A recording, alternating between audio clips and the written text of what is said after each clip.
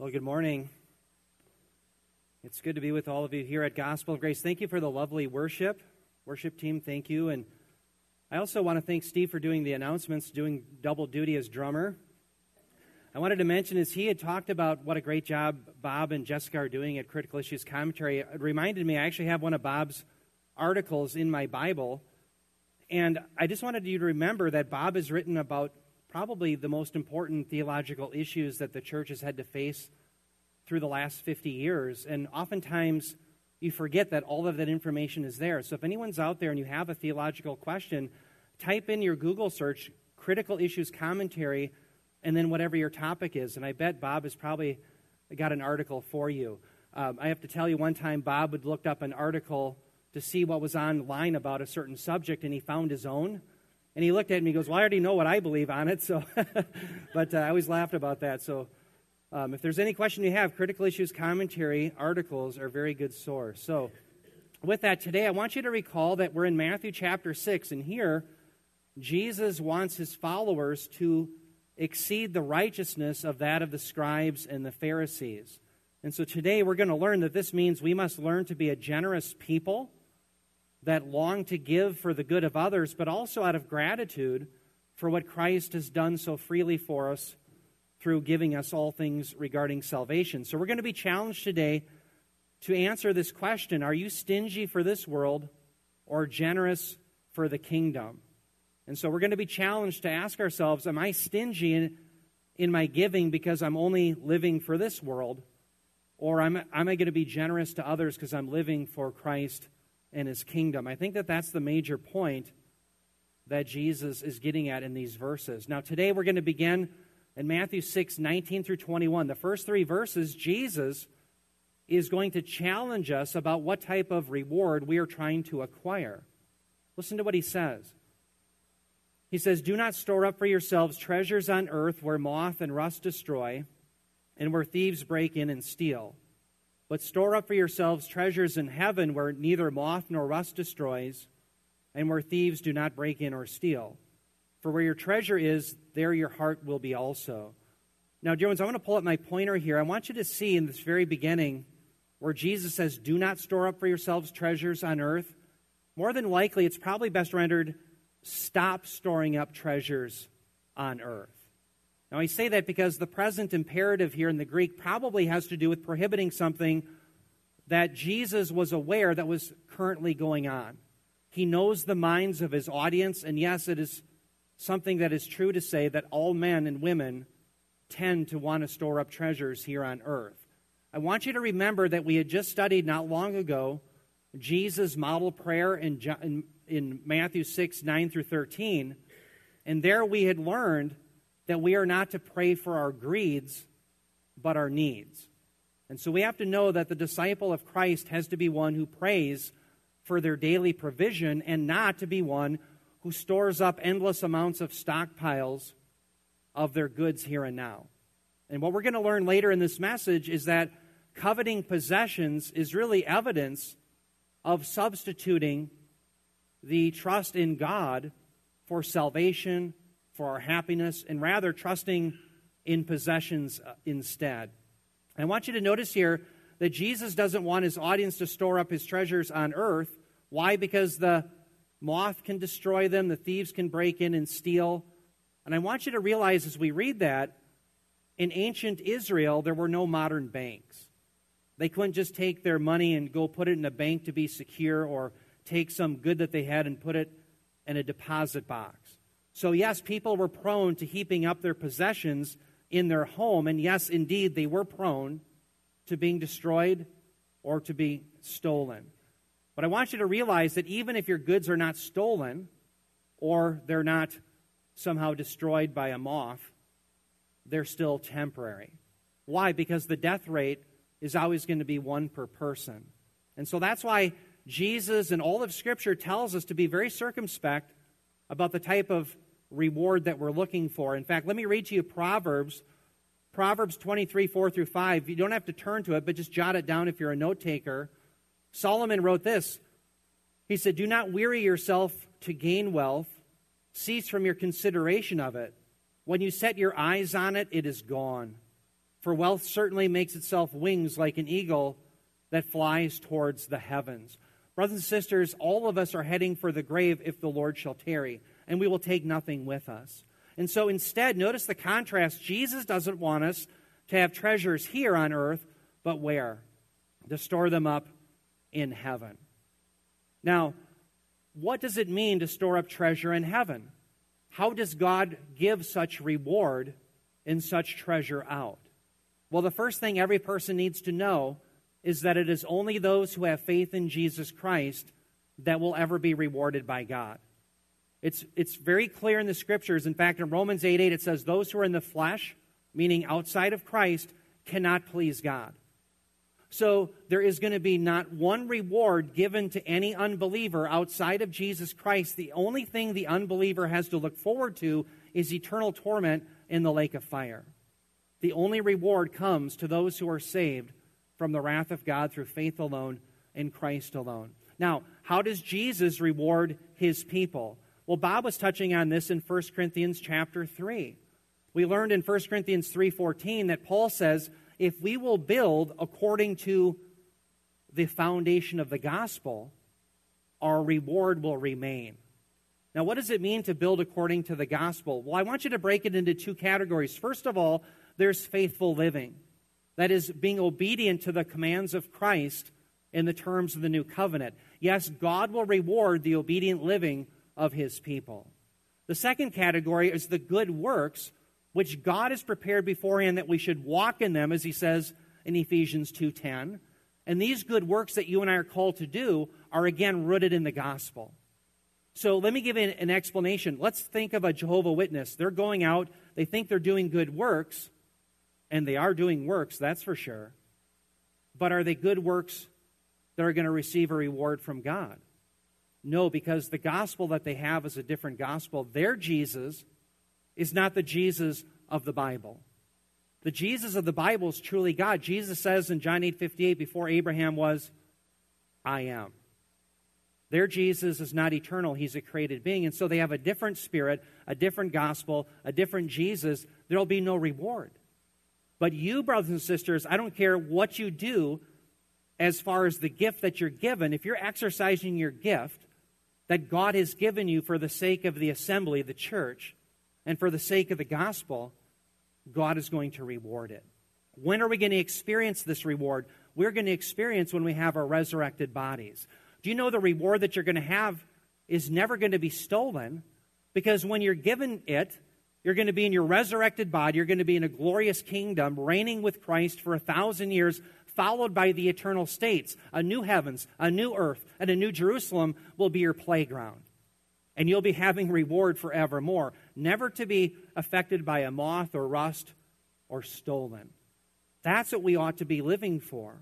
Now think about it. You could have the lowliest person on the planet that's no one's ever heard of, some person that's so obscure no one knows, but they give to the gospel maybe just a little bit, and we know from the Scriptures they're going to be rewarded forever.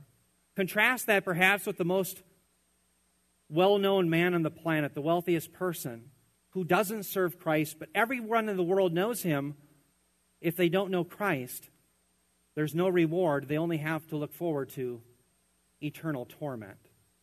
And so that's why Jesus drives us in verse 21 to the heart of the issue. He says, for where your treasure is, there your heart will be also. Dear ones, true believers long for the promises of God. We are those who are excited about the coming kingdom and the return of the Lord Jesus Christ. And therefore, if we really are that people, it is going to be made evident by seeking treasure not here on earth, but rather in heaven.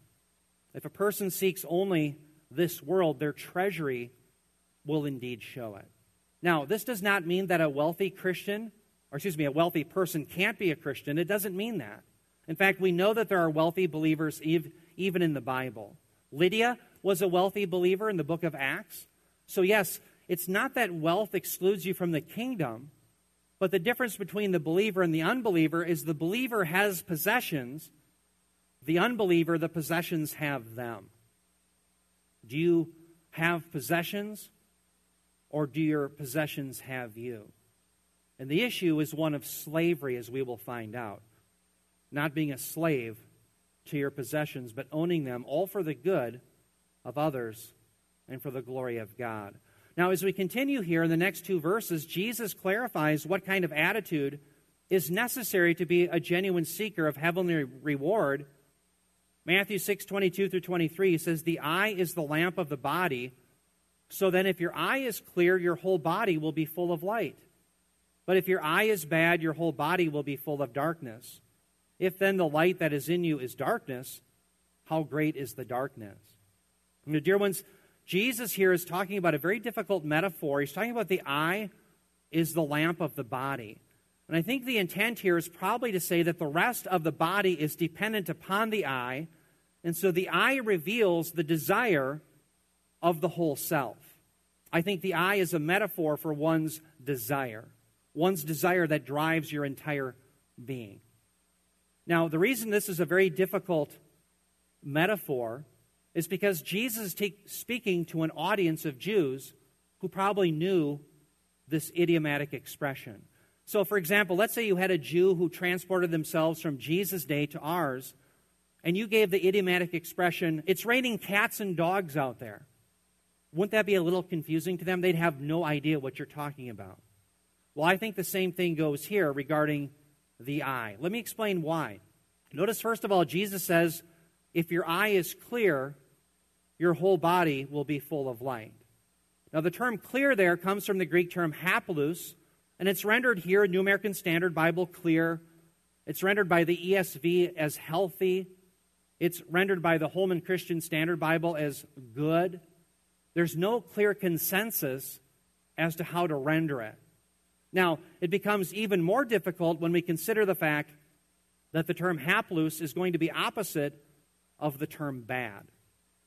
Okay, whatever clear is opposite of this term haplous, it has to be opposite of the term bad.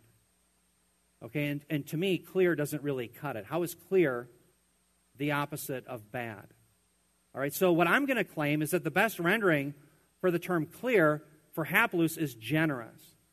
All right, now why? Because the term bad, to have a bad eye to the Jew, a poneros eye, meant that you were stingy. Now, let me prove that to you. What I'm claiming is Jesus saying, he's saying this, the eye is the lamp of the body, so then if your eye is generous, your whole body will be full of light. But if your eye is stingy, your whole body will be full of darkness. Let me build you the case that that is indeed the best rendering of these two terms. First of all, turn your Bibles to Deuteronomy 15, verse 9.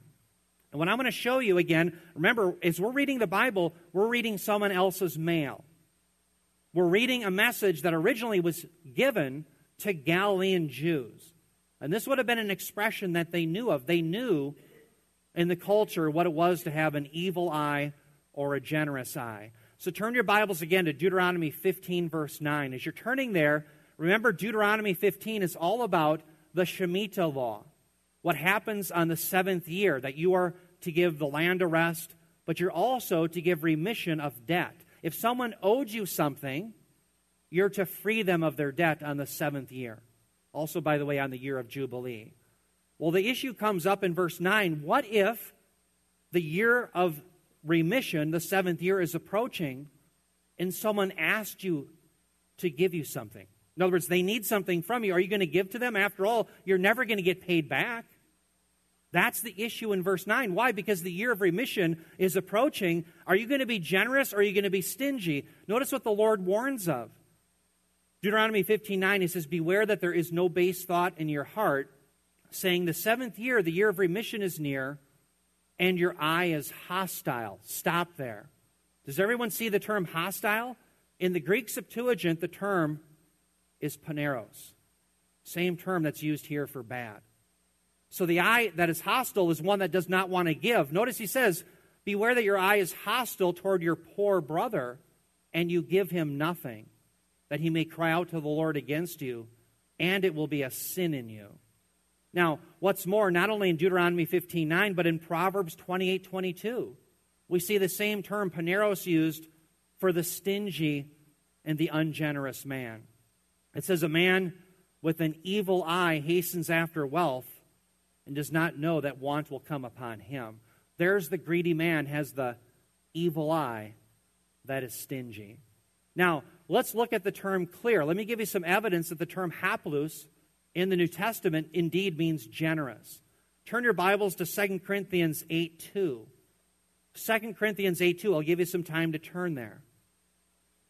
What you're going to see here in 2 Corinthians chapter 8, verse 2, is a reference to the giving of the Macedonian church, and you're going to see that they did it generously, or with liberality, as the New American Standard Bible puts it. But the term is the noun form of the adverb here for haplous, for clear. So again, we're looking at this first term, clear, and evidence that it means generous. The second term we've already concluded probably means stingy. So we're looking at this term haplous for clear. Notice how it's used. 2 Corinthians 8:2. Paul says regarding the Macedonian church, he says that in a great ordeal of affliction, their abundance of joy and their deep poverty overflowed in the wealth of their liberality. Notice the term liberality is the noun form of this adverb that's rendered here clear. They were generous. One more passage. I promise you're going to get a workout in your Bible today. You probably have calluses when you go home. Turn to James 1:5. Please turn your Bibles there. James 1:5. I just want to show you one more example of the adverb use of haplous.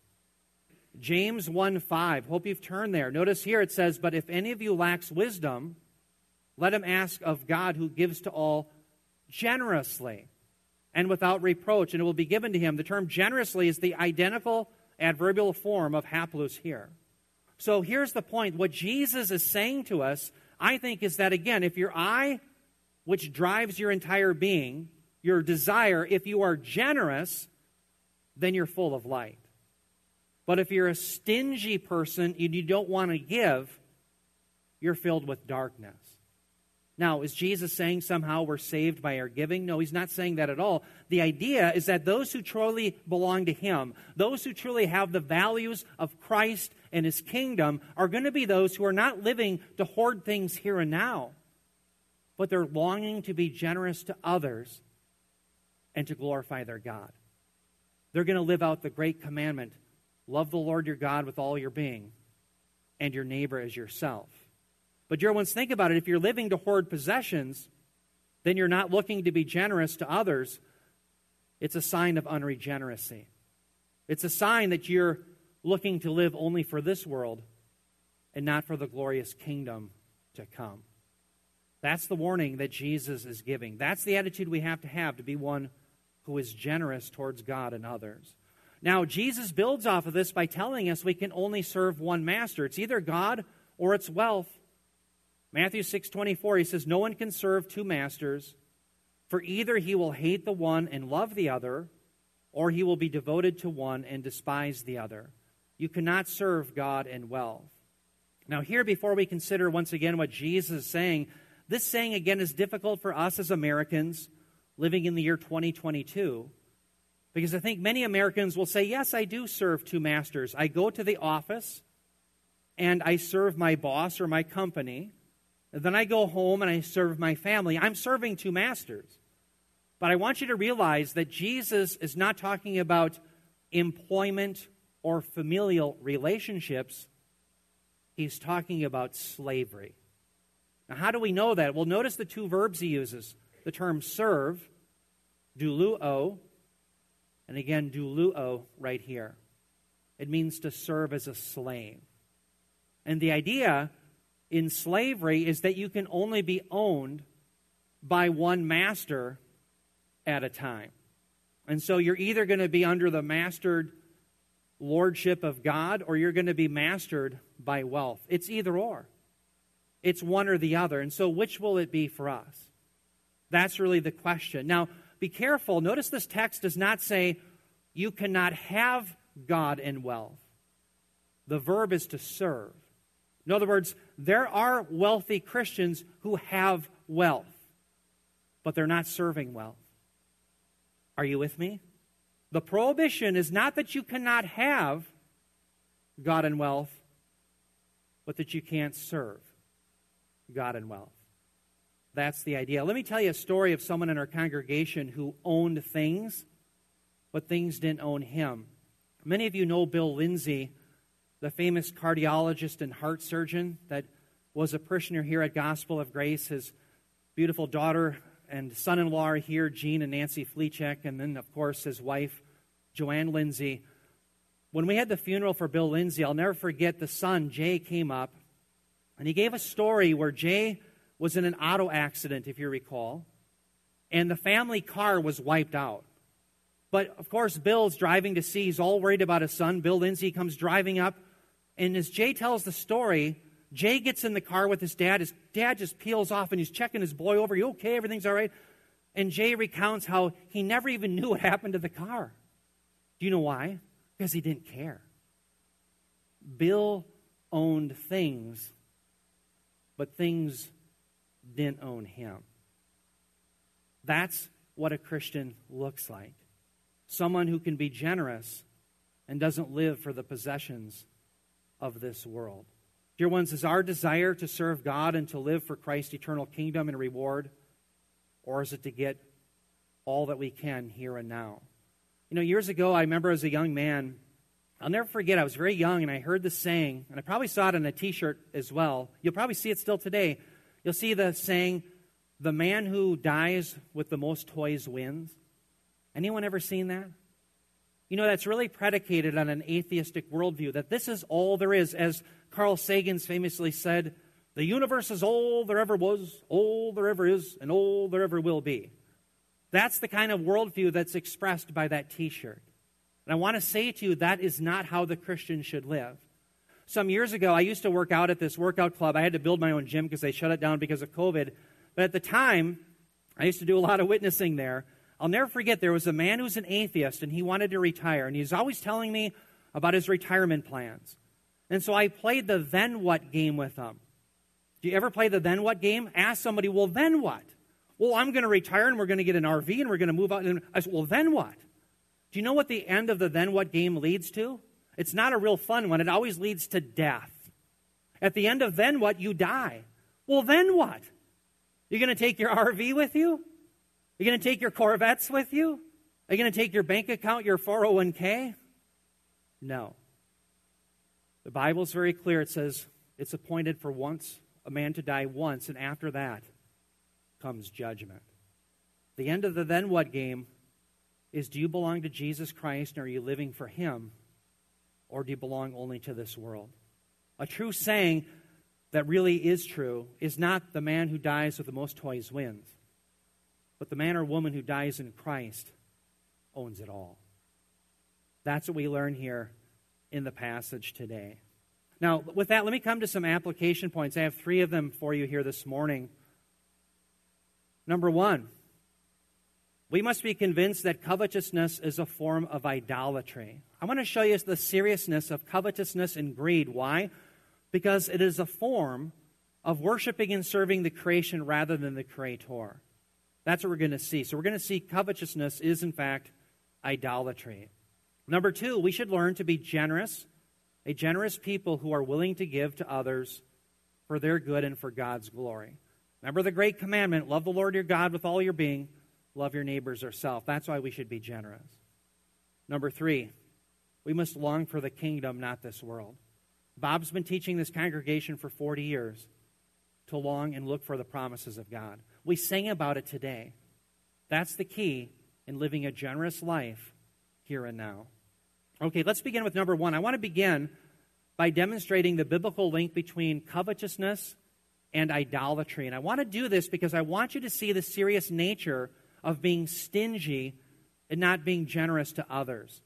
The prohibition against covetousness begins in the Old Testament, in the Decalogue.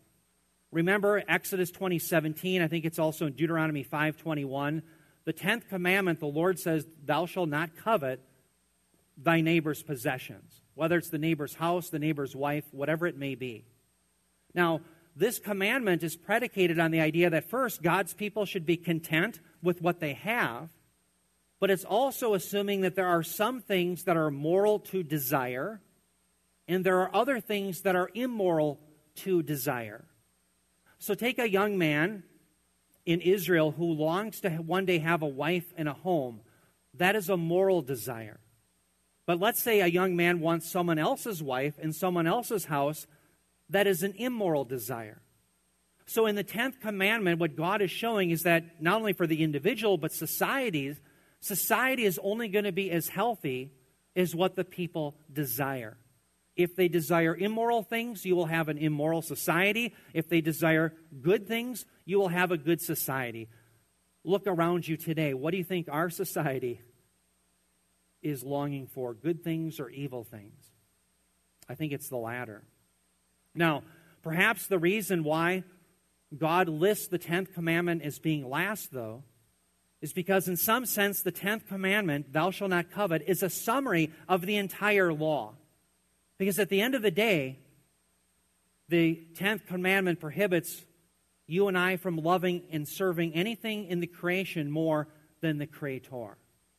And so that's exactly Paul's point, I think, in Romans chapter 7, verse 7. Remember here in Romans 7, Paul is dealing with that thorny issue of the relationship between the law and the sinner. And notice what he says. He says, what shall we say then? Is the law sin? Me gonoita, may it never be.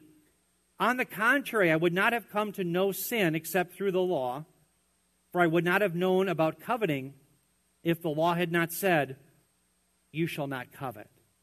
Now, dear ones, I want everyone to look at what's in red there. You shall not covet. That's the 10th commandment. And to be fair, when I read this, I couldn't understand at first why Paul used that commandment. Why doesn't he say, you shall not murder? I didn't know what murder was until the law said, you shall not murder. Or I didn't know what stealing was until I saw the law said, you shall not steal. The reason I don't think Paul uses those is technically you could have someone who reads it and says, you know what, I've never taken anyone's life during the years I've been alive. Or someone might say, I've never stolen anything from anyone. But no human being ever to live could ever say that they've always longed to serve the Creator more than the creation. No one can say that. And so, yes, this law really shuts the mouth of every man. Think about all sin is rooted in covetousness. Let's go back to the garden. Adam and Eve, they have it all. They have perfection. They're in the garden. They walk with God. They can eat anything. They can eat of every tree except one. And they covet that. So much so that they long to live for that, the creation, rather than obeying the Creator. Later, in Matthew chapter 19, Jesus is going to tell a rich young ruler that he has to sell all of his possessions and to follow after Christ, and the man won't do it. Why? Covetousness. Think about who is telling this rich young ruler that he has to sell all his possessions. And by the way, it's a command for him, not for every Christian. It was a command for this man. It was this man's issue. Sell all you have and follow Christ. Who was telling him that? Jesus, the Creator of all things. This man says, no, I think I'd like to go with my possessions rather than you, Lord. He served the creation rather than the Creator who's forever praised. If you ever want a good definition of what covetousness is, look at Romans 1:25, where Paul says, regarding the unregenerate, they worship and serve the creation rather than the Creator who's forever praised. That's the definition of covetousness. And so throughout the New Testament, we see that covetousness, the longing for here and now, the longing to serve the creation rather than the Creator, is linked to idolatry. We see it, for example, in Ephesians 5:5. The Apostle Paul says this. He says, for this you know with certainty, that no immoral or impure person or covetous man who is an idolater has an inheritance in the kingdom of Christ and God. Now, notice here in red, it talks about the covetous man. Also, by the way, you could render the term that's used here in the Greek as the greedy man. They're really synonymous.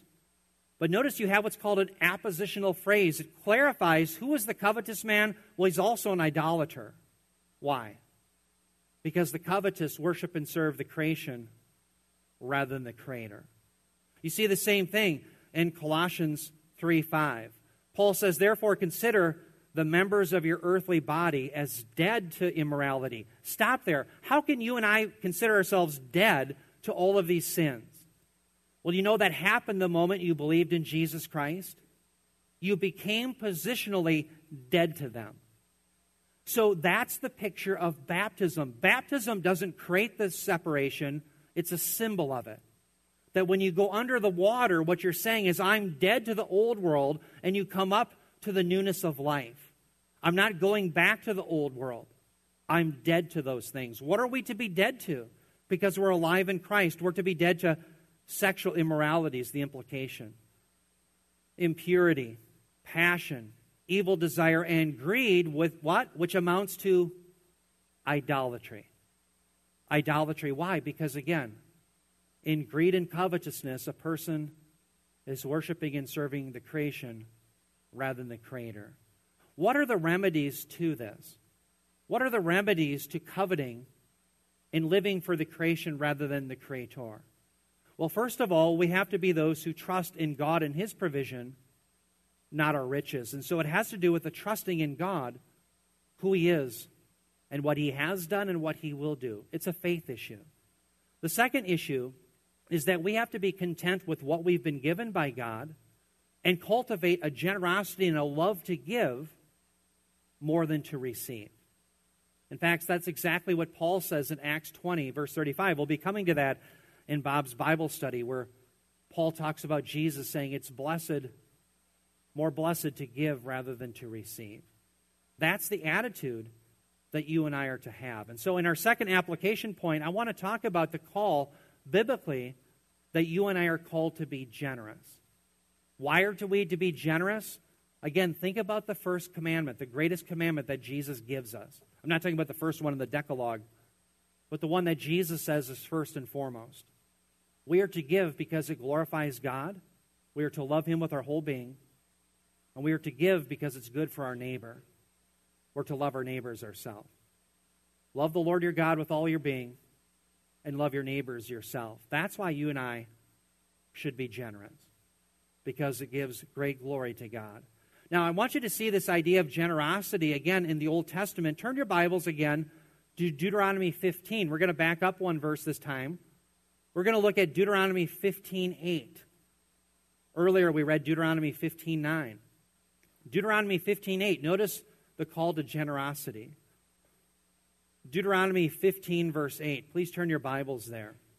And again, this was the verse just prior to God railing against the person with the evil eye, the stingy eye. Deuteronomy 15:8. Notice the call to generosity. He says to the Israelites, but you, Deuteronomy 15:8, he says, but you shall freely open your hand to him and shall generously lend him sufficient for his need in whatever he lacks. Does everyone see here the call to generosity? Freely open your hand. Any strings attached to that? No, just generosity. Freely open your hand. But notice here, the generosity is not to meet every desire of your neighbor, but their need. Mahusor, their lack in Hebrew, what they're lacking. So, yes, our generosity is not so that my neighbor's guaranteed the Lamborghini, but so that they can eat, that they can survive, that they can heat their homes, etc. It's that sort of idea. And we see this all the way through the Old Testament. Proverbs 11:25, it says, the generous man will be prosperous, and he who waters will himself be watered. Now, as you look at that, realize in the book of Proverbs, we have general principles, not absolute commands. So we all know that there are exceptions where someone may be generous and they really struggle in life and no one is generous back to them. But the implication here is that the stingy end up suffering the natural consequences of their lack of generosity. And the idea is normally those who are generous, people will love, people will take care of when they are indeed in trouble. And that's what wisdom Solomon is giving us here. Now, we have to know this generosity not only blesses us here, but it blesses us eternally. Notice Proverbs 22:9. Again, Solomon says, he who is generous will be blessed, for he gives some of his food to the poor. The blessing that you and I have, of course, is now. But, dear ones, the ultimate blessing that we're going to have is the reward that we have in heaven. We have to believe that God really is the rewarder of those who by faith do good works for Him.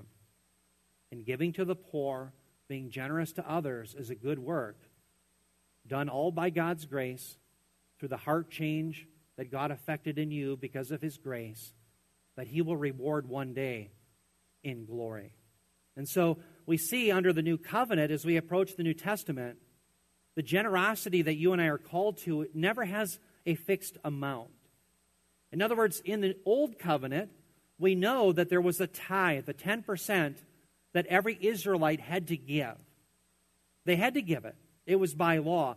But you don't see a set amount for the believer in the new covenant because God has graciously worked in our heart. We are free to determine what we're going to give. We see that in the primary new covenant teaching passage, which is 2 Corinthians chapter 9. 2 Corinthians 9:7, Paul says, each one, he's talking about believers, each one must do just as he has purposed in his heart, not grudgingly or under compulsion, for God loves a cheerful giver. Now, 3 things I want you to take from this text. Number 1, notice there's no set amount. There is no masher. There is no tithe in Hebrew. In other words, he doesn't say, hey, make sure it's at least 10%. No, what you do is you determine what you've purposed in your heart. Now, why can a Christian do that? In the Old Covenant, they were demanded to give at least 10%. Because a Christian, by definition, belongs to the new covenant because they've had a circumcised heart. They no longer have a heart of stone, a stingy heart. They're given a generous heart by God. That's why we've had a heart transplant. That's why the new covenant Christian can determine how much they're going to give. Because God knows they're going to give graciously. Second thing, we don't give in order to get grace. It's because of God's grace that we give. In fact, turn your Bibles to the very next verse. 2 Corinthians 9:8. Please turn one verse later. You know, I can't fit everything on the screen. That's the problem with PowerPoint, right? 2 Corinthians 9:8. The reason I want to address this is there's a systematic theology that's put out that many of you may have read. And it claims in this systematic theology that if you give, it's a means of grace where God will graciously work. But what I'm claiming is that has this text on its head. Because what the Bible teaches is that God first works graciously in you, therefore that's why you give. You don't give to get God's grace. It's because God's grace given to you, you give. That's the idea. Notice 2 Corinthians 9:8. And God is able to make all grace abound to you so that, here's the purpose, so that always having all sufficiency in everything, you may have an abundance for what? Every good deed. Dear ones, you and I don't, this is my third point, we don't give to get, but we give cheerfully because we've been given all things in Christ. That's why we are to be generous. Do you know right now as believers you are an owner of a glorious kingdom? You might go home and you look around, you say, this doesn't look so glorious to me. I've done that a time or two at my own room when I haven't cleaned it. But I have to tell you, you're an owner of the most glorious kingdom on the planet, the world will ever see. It's glorious, what you're heading for. That's the idea. Now, let's look at another passage. Notice here, 1 Timothy 6:18. Paul says to be generous and ready to share. Notice he says, instruct them to do good, to be rich in good works, to be generous and ready to share. How many in here have ever seen the studies where they'll look at a bunch of politicians, and ironically, it's the politicians who always want to redistribute everybody else's wealth? They're always the stingiest. They never give a lick of their own money, but they always find the people who actually believe, they're the ones who give. Why? Because we're called to be generous in the Scriptures, and God has graciously worked in our lives. Brothers and sisters, generosity must characterize the life of the believer. Why? Because God was generous to us. So much so that He gave us everlasting life. Now, the final point I want to come to here is that the only way any of us will want to be generous and not stingy is if we're longing and looking for the King and His kingdom. You know, oftentimes today I think the doctrine of imminence has fallen by the wayside, and I'm saddened by that. I think there's been a lot of sloppy thinking about it. Dear ones, the early church, the apostolic church, longed and looked for daily the return of Jesus Christ. And that was the motivating factor for godly living, including generosity. Think about this. In John 14, Jesus says, "In my Father's house there are many rooms. If it were not so, I would have told you." But he says, "I go to prepare a place for you. And if I go to prepare a place for you, I will come again to receive you," paralambano, very tender, "receive you to myself, so that where I am, there you may be also." Some theologians have falsely thought that John 14 is about us dying and going to be with the Lord. It is not. Jesus says, "I will come again to receive you to myself." It's a rapture passage. He's coming again. So on the forefront of the minds of the New Covenant community was the imminent return of Christ that they had a term for it. They would say, Maranatha. Maranatha is an Aramaic term. They took it right from the Aramaic. Maranatha, come, Lord. How could they say that if Christ can't come? How could they say that? Just wishful thinking? No, they really believed it. And it's all over the Scriptures. That's why they could be generous, because they're living for the imminent kingdom that's about to break forth. Philippians 3:20, Paul says, "For our citizenship is in heaven, from which also we eagerly wait for a Savior, the Lord Jesus Christ." Everyone notice the term eagerly wait. Apodekemai. Apodekemai literally means to eagerly expect. In Sunday school the last couple of weeks, I was refuting postmillennialism. Do you know what postmillennialism teaches? It teaches that you and I first have to Christianize the planet, and then Christ returns to a beautiful, restored planet with no problems, as it were. Well, how long do you think that might take? So in postmillennialism, you can't expect Christ to come at any time. So there's no point in eagerly waiting for a Savior who cannot come. He can't come. We haven't Christianized the planet. Tell the people in Ukraine who are slogging it out with the Russians day after day in battle, say, "Hey, by the way, we have a Christianized planet." How does that look to them? And if your gospel of the end times won't preach to the Ukrainian in the foxhole, it's not true. The truth of the Scriptures is that Christ can come back at any time. And it's been the blessed hope for 2,000 years. Notice here, Titus 2:13. What was the church looking for? Looking for the blessed hope and the appearing of the glory of our great God and Savior, Christ Jesus. That's how you and I can be generous, because this glorious kingdom is always at hand. Therefore, we can be generous here and now with what we've been given. Brothers and sisters, our kingdom is not going to come through our wealth and our riches. It's coming through the power and work of Christ alone. How many in here have ever seen the movie Titanic? I'm talking not about the 1950s one. I saw that. I think that was actually better. But I'm talking about the 1997 Leonardo DiCaprio one. Do you remember there's a scene where there's a wealthy guy, and he's trying to take his money and buy himself favor on the Titanic? And finally, someone has to break it to him to say, "You know what? Your money isn't very good here. We're sinking and we're all going to die." Dear ones, the whole world is on the Titanic. And your money isn't going to do you a lick of good. What will do everyone in eternal good is to trust upon the Lord Jesus Christ for the forgiveness of sins and to serve Him generously, loving God and neighbor to build reward forever. Brothers and sisters, you and I are called to live generously now for the coming kingdom, not to be those who are stingy for this world. That's the great high calling that our Lord Jesus Christ has for us in this passage. Let's bow our heads in prayer.